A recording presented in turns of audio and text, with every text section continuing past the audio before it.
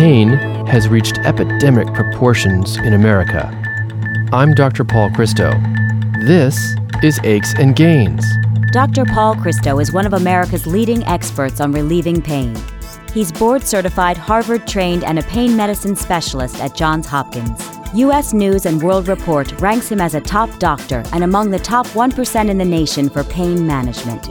Becker's Review selected him as one of the 70 best pain management physicians in America. He's listed as a super doctor for the Washington, D.C., Baltimore, Northern Virginia area. Aches and Gains is a weekly talk show covering all aspects of pain and pain relief. The human impact is real. Older adults, children, and even infants struggle to cope with pain. But there's hope, and there are treatments that can ease pain and suffering. The show offers compelling stories about people who've found relief. We share cutting-edge treatments from contributing experts, and we offer ways to help people cope with their pain. Welcome to the show. Chronic pain can be unpredictable. We feel fine one minute and in agony the next. It's depressing. We become afraid of doing anything. And most of all, we feel powerless and then resigned to just living in pain. Our guest, Dr. Deborah Barrett, feels just the opposite. In her book, Paintracking, Your Personal Guide to Living Well with Chronic Pain, she's designed a step-by-step process of assessment. She helps us keep track of the occurrences of pain and then test and tweak approaches that promote well-being and reduce suffering. Aches and Gains is supported by Medtronic, Mylan Pharmaceuticals, Purdue Pharma, Endo Pharmaceuticals, Horizon Pharma, Pentec Health, and Boston Scientific. For live online listening to Aches and Gains, please go to paulchristomd.com. To access podcasts of the show, please go to paulchristomd.com. If you have any questions or comments for Dr. Christo, please email him at achesandgains@gmail.com. Dr. Deborah Barrett is a clinical associate professor of social work at the University of North Carolina. She's also a psychotherapist and licensed social worker in private practice. The origin of Paintracking began when she was diagnosed with fibromyalgia and myofascial pain syndrome while completing her PhD. She subsequently grappled with her ongoing pain, trying to discover ways to find mastery over it. Out of this struggle, she developed the Paintracking system. Deborah, welcome to Aches and Gains. Thank you for having me, Dr. Christo. Your book, Paintracking, is really quite comprehensive and covers so many aspects of dealing with pain in our lives. Tell us briefly, what inspired you to begin writing it? Well, it was my own therapeutic journey. In 1994, I developed chronic pain, and I did not know what hit me. And I was struggling with that and trying to figure out why one day I would be feeling relatively okay, and another day I felt like I was plowed over by a stampede of buffaloes. And at one point I started tracking, and I learned so much myself, and that's what started me in the process of writing this book. I mean, during your process of self-discovery, how did you actually develop the title Paintracking? I guess the premise of the book is figuring out what makes you feel better and organizing your life around it. And I think in order to do that, it's not just about understanding things about your condition or your diagnosis, but understanding what affects you on a daily basis. So tracking your own experience so that you can learn and be able to make choices so that you understand and can improve how you're feeling. That sounds great. I mean, I think a lot of patients who have pain probably haven't thought about tracking their pain in that manner. Deborah, how has the book helped you achieve mastery over your own pain? The writing process was therapeutic, but also, I live pain tracking in the sense that I can look at my calendar, for example, and I can look at it and think, okay, this day is going to be hard, so I'm going to schedule in some really deliberate downtime. One of the things that's so hard about chronic pain, in addition to the pain, obviously, is the unpredictability, and so people feel often like they can't plan. They don't know how they're going to feel. They might feel good one moment and lousy the next, and not know why. And so what this process is all about, the pain tracking process, is that at first you may be thinking more about your pain by figuring it out, but over time you learn so much that you can think less and less about it because you're not experiencing as much. And when you do, it's predictable. And when pain is predictable, it's so much less difficult when you're able to see it coming. Absolutely. I can see how predicting your pain can be really valuable. Paintracking, your book, at its core, is a self-study tool that enables a person to diagram both the progression and regression of pain in their daily lives.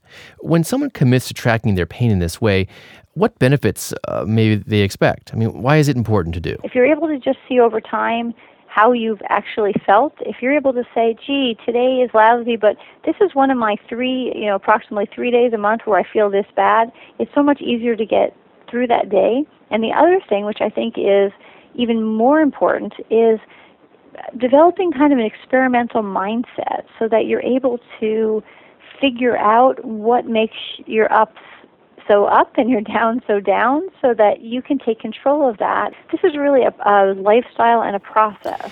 Deborah, what's the evidence that pain tracking is useful in making us feel better? The best evidence is people's evidence. You can figure it out and see for yourself your own improvement. And that's really the crux of the book. It's the crux of the website that goes along with it. And My Pain Diary is another one that I know it's a wonderful app that tens of thousands of people, I think, are using. With pain tracking, or this concept of self-tracking, you can figure out what actually helps you. Yeah, I agree. I mean, this concept of individualization of care or self-care is pretty appealing. When we come back from the break, we'll talk to Deborah about how her clients have benefited from her approach. I'm Dr. Paul Christo, and this is Aches and Gains. Aches and Gains is supported by Medtronic, the global leader in medical technology, alleviating pain, restoring health, and extending life for millions of people around the world. Mylan Pharmaceuticals, one of the world's leading generic pharmaceutical companies. Discover why at Mylan, quality isn't just a claim, it's a cause we've made personal at SeeInsideMylan.com. Purdue Pharma, making a positive impact on healthcare and on lives, reminding everyone to safeguard medications in their home. Welcome back. We're speaking with Dr. Deborah Barrett, a licensed social worker and psychotherapist, who's written a book called Paintracking, which is a step-by-step process of assessing occurrences of pain and testing new approaches in dealing with pain. Deborah, can you give us examples or tell us how your clients have benefited from this approach? Oh, without a doubt. The book took me many years to write, and I've been working with people throughout that time. And some of the discoveries people made, for example, was that the pain itself maybe was less debilitating than the fear around the pain. And when they were able to start to realize when their pain was better or worse and what they could do to take control of it, that helped incredibly. Absolutely. I think it's the control of pain that can be very, very helpful once you've achieved it. Deborah, are there certain kinds of pain conditions that benefit the greatest from this method? I would say that really everything. I mean, it could be something, it could be cancer, it could be fibromyalgia, it could be vulvodynia, it could be any kind of chronic pain, really. How long have you been using this approach? Well, I'd say personally, I came to it for myself about 17 years ago, and then in the last decade, I've been working with, my clients, and also I've been writing about it, and people, in correspondence let me know what's been helpful for them, and that's been so rewarding to me as well. Many at this point are probably wondering, well, how long will it take for me to experience some pain relief from pain tracking? In my case, it turned out I was living in California, and we drank wine with dinner, and when my pain started, maybe I was drinking a little bit more wine, and when I didn't, I was completely blown away. And I learned this really quickly, is that even if I had one glass of wine, this is just for me, and that's the idea. Pain tracking is very individualized, that I would feel much worse than my baseline for about 2 days.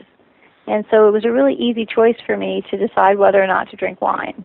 And so I think you can learn really quickly about certain things. And the idea is to keep it simple, just track 2 or 3 things over time, figure that out, and you can always add more and adjust as needed. Let's talk about how the tracking actually works. I mean, is there a website program, or is there something that we can keep track of through handwritten notes? In the book, what I talk about all different methods, just how to think it through for yourself, what to track, how to do that. And for some people, it might be making a few notations, maybe even, drawing a couple pictures. to represent certain things in their calendar. For other people, they might want to use a spreadsheet, and then there's a program associated with my book, Paintracking. That's a website, and we may move it also into an app. That's something that we're talking about now. But it's really important to pick something that fits your lifestyle. How long does the process of tracking our pain take each day? I mean, a couple of minutes, several hours? That's a great question, because I think that it's important that tracking takes no more than maybe 2 minutes a day, every day. I mean, people with chronic pain, and I know this from personal experience, we're dealing with chronic pain, we're exhausted, we don't want to think more about our pain, and if you make it into something that is complicated, we're not going to do it. That's and right.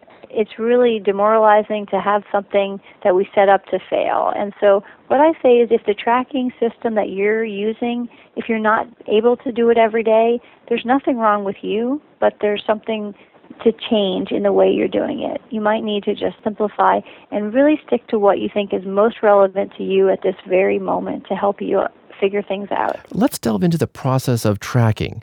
For example, how would we track our pain medicines? I think, first of all, it's really important to have a record somewhere of every pain medication or all the medications that you're taking at any moment. Or if you're having a change in your medication, if your doctor says, let's try medication A instead of B, let's see how you're doing, that I would just record what you're taking that day and how you're feeling, so over time you can really see and work with your doctor. And a key part of this is collaboration.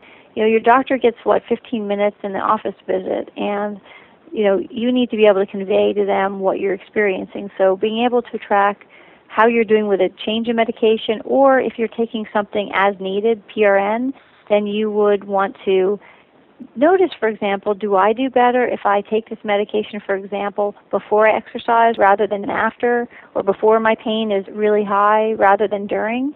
And figuring out those things, and once you have that figured out, you don't need to track that piece anymore.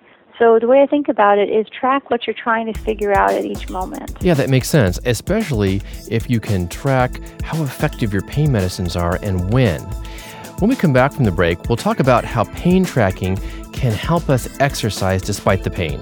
I'm Dr. Paul Christo, and you're listening to Aches and Gains. Aches and Gains is supported by Endo Pharmaceuticals, a U.S.-based specialty healthcare solutions company that delivers innovative diagnostics, drugs, devices, and clinical data to meet the needs of patients in areas such as pain, urology, oncology, and endocrinology.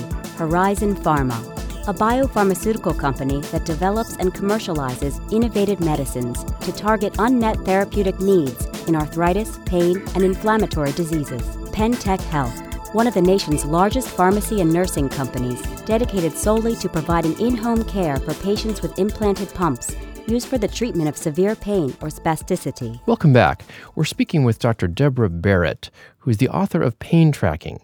Deborah, how can tracking exercise actually help us exercise when we're in pain or despite the pain? I was very fit before my pain started, and I stopped exercising because of the pain, and then I tried again to exercise because I read and heard from everyone that would be helpful, but when I would try, my pain would go off the chart. I would just be in so much pain. So I went back, I cut back, in my case, to 1 minute a day, and I tracked that. I wrote 1 minute, and then how did I feel during, how did I feel after?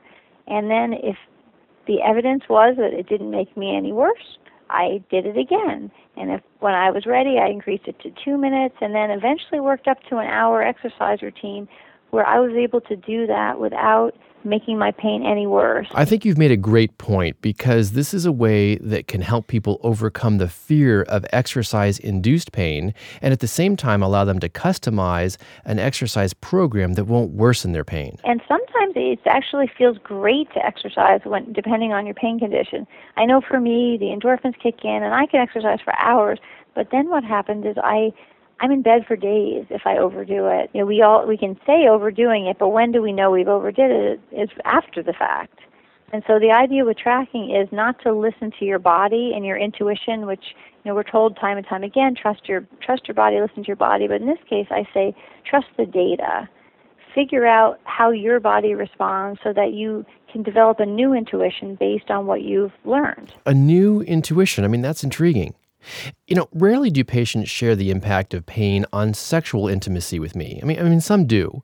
But how can patients best track sexual intimacy so that they can re-engage in this important aspect of life? If you're able to engage in intimacy of any kind, in a safe environment where you feel good, your body can only experience so many things at once, and you may be able to turn your experience into a much more positive one. And so as you're able to do that, make a little smiley face at the side of your bed or something that reminds you that, when we did this last time, it actually ended up feeling really good.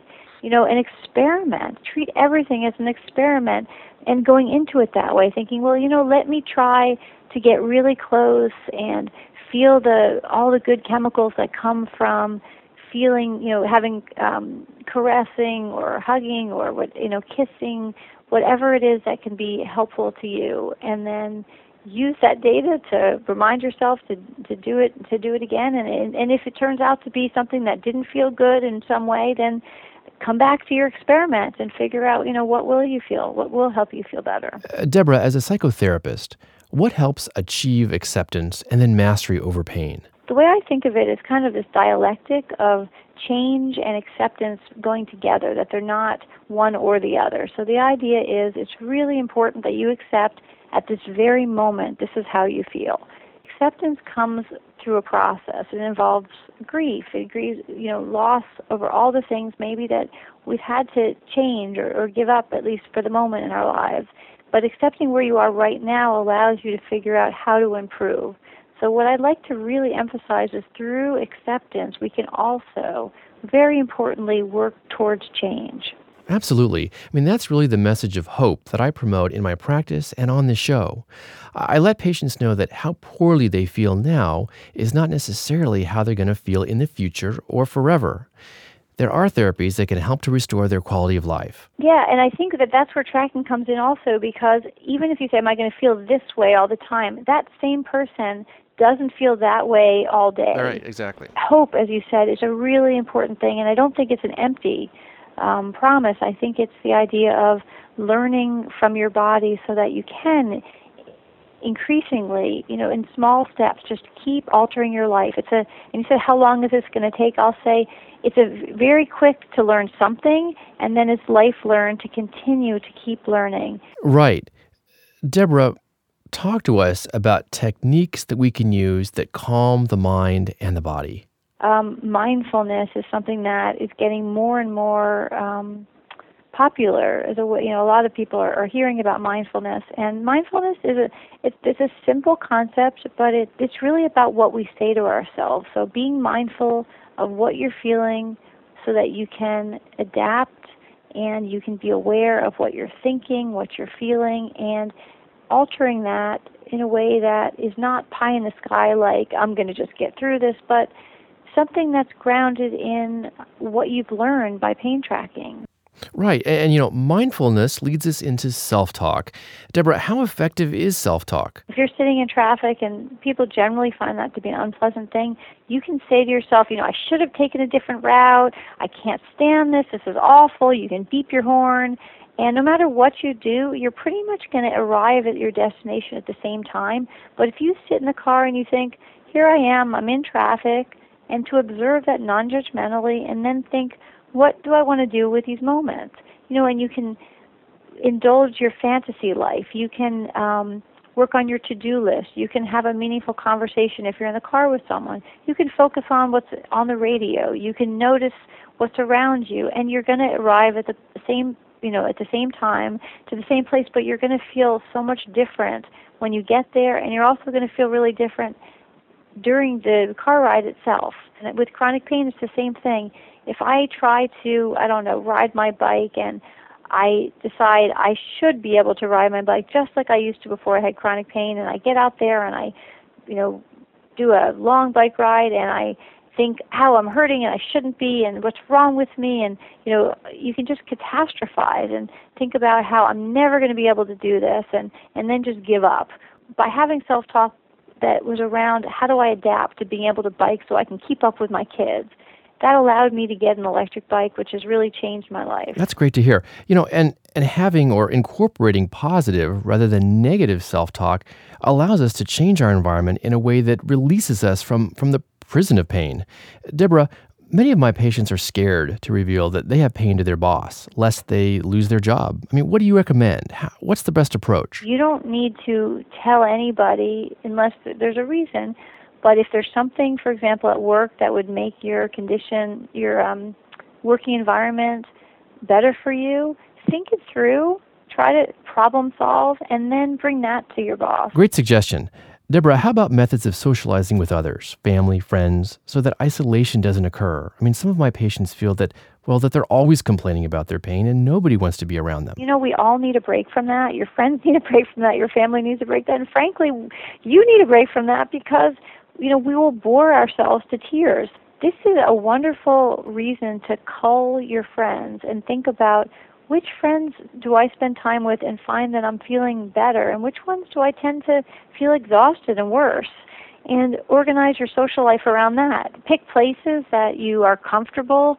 Bring things, whether it's a seat cushion or whatever you figure out that can help you, that allows you to engage in things that not only can you tolerate, but that you can enjoy. And finally, what's your message of hope from your book and your work as a psychotherapist? You can continue to learn things that can help you feel better. There are medications. There are so many different strategies. I outline a number of them in my book, and that some things are really, simple things like changing the way that you breathe can have a profound effect on how you feel. Never give up and really be systematic in figuring it out one small step at a time. Dr. Deborah Barrett, thank you very much for joining us today on Aches and Gains. Thank you so much.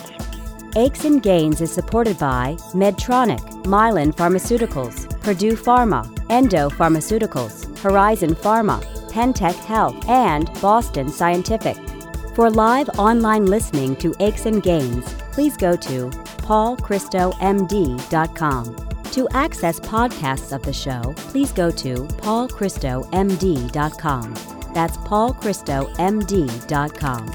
If you have any questions or comments for Dr. Christo, please email him at achesandgains@gmail.com. That's achesandgains@gmail.com. Here's a question from Hilda in Great Falls, Montana. Is there a connection between sleep, inflammation, and pain? Well, Hilda, sleep deprivation increases levels of inflammatory molecules. The molecules are called cytokines, and higher levels of them can lead to medical problems, including pain.